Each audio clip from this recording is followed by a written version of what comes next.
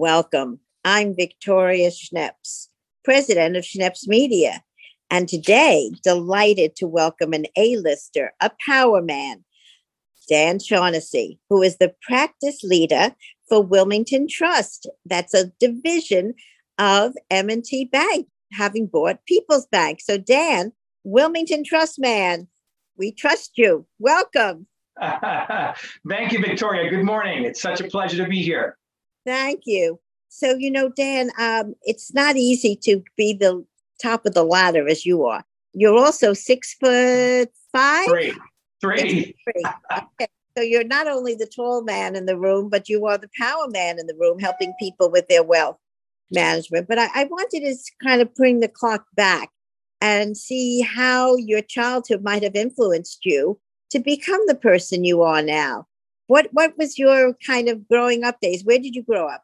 Oh, well, thank you so much, Victoria. So I grew up in upstate New York, about a half hour west of the capital of Albany, in a little town called Cobleskill, New York. I'm the youngest of 8.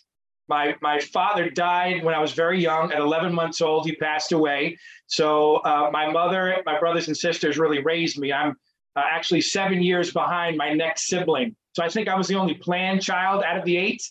But at the end of the day, that certainly influenced my childhood. I think knowing that family comes first, understanding family values are critical, and maybe how that transitions into your work life and what's important to you and the type of culture that you create at work.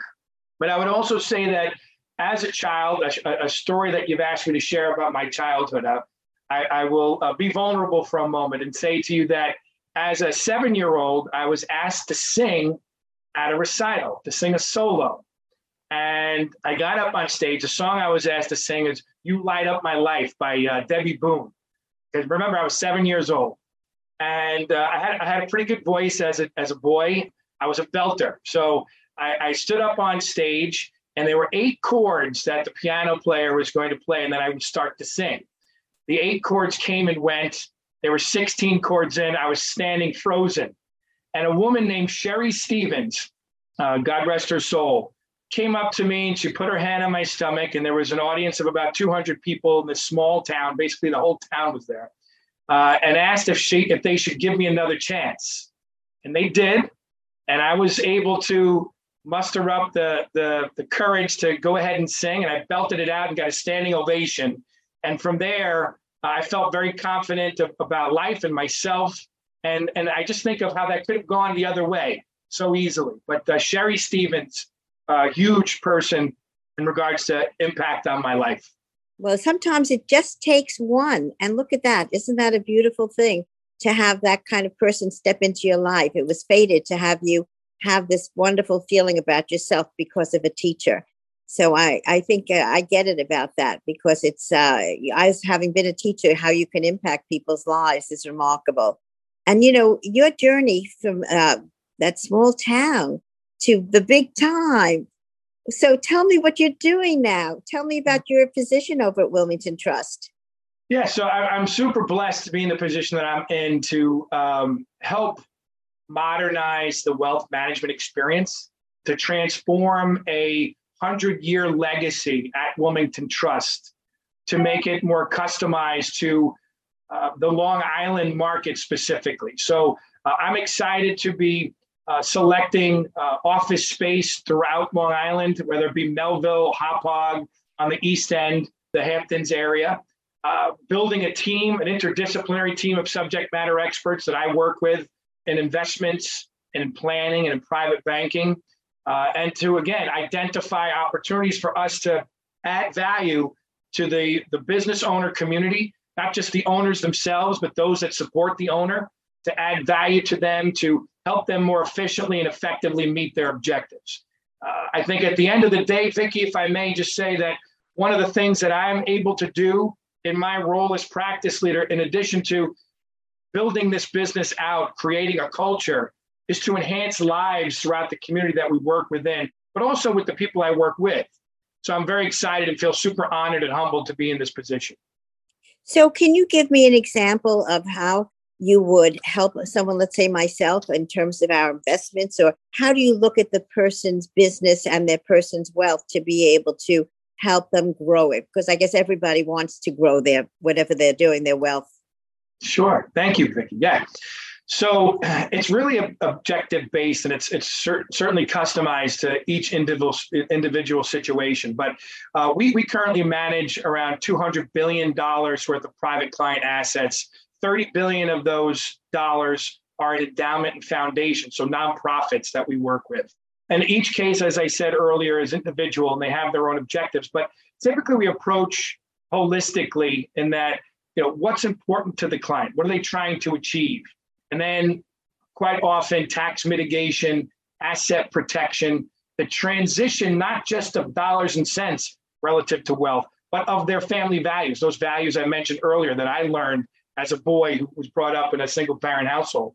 I think those values today have never been more important if you look around the world. We talked about it in a business group the other day, and that there's so many incredible success stories here on Long Island.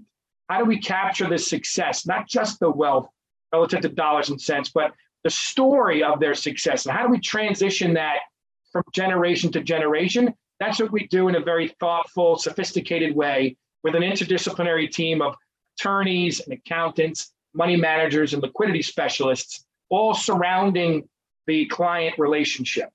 Well, I think that's a key. I was thinking about how my husband may he rest in peace, was a nephrologist, and he just looked at the kidneys.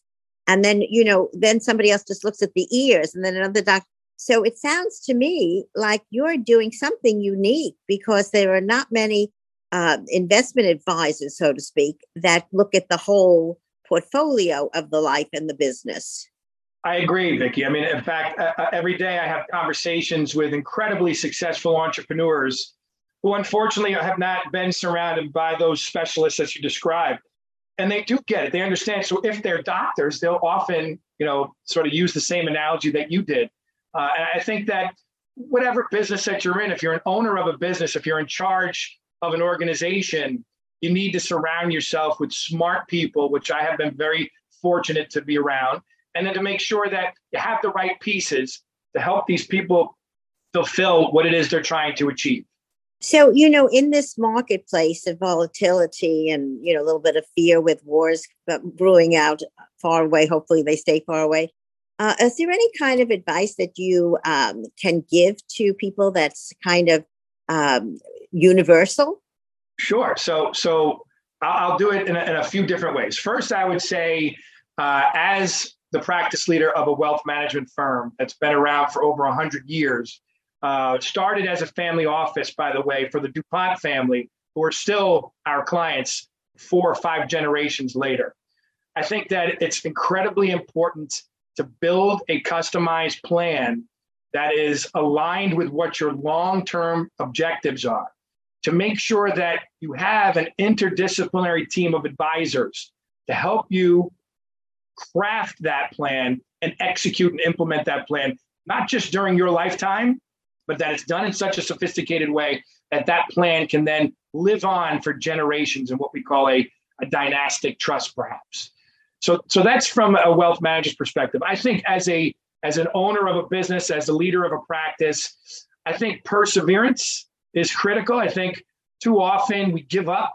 And I think that, if you are inclined to achieve something, if you put it on your list of goals or objectives, whether it's an investment objective right now, there are a lot of people who have portfolios and they're looking to sell out of their portfolios and go to cash.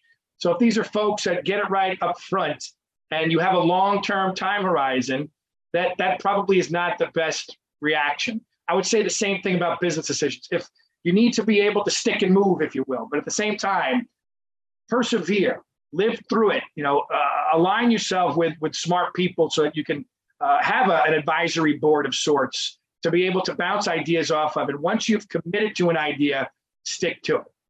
Well, I think that's a very good, wise advice, because, so many people see the market going up and down and then they want to jump. Whereas an advisor is someone in a way to hold your hand through the troubled times. It's easy when the markets are going up, but It's just about the markets. I think it's about how do you hold on to your wealth with the tax situation now? So do you actually have tax people that work with you, with your clients? I do. In fact, I have 50 of them. So we have a team of subject matter experts who are renowned in their field, some of which who actually live right here on our island, who are those responsible for coming up with very thoughtful strategies to keep as much money from the U.S. government as legally possible.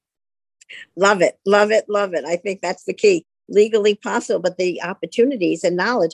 I think one of the most complicated laws are all our tax laws, and you really need an expert to navigate it, right?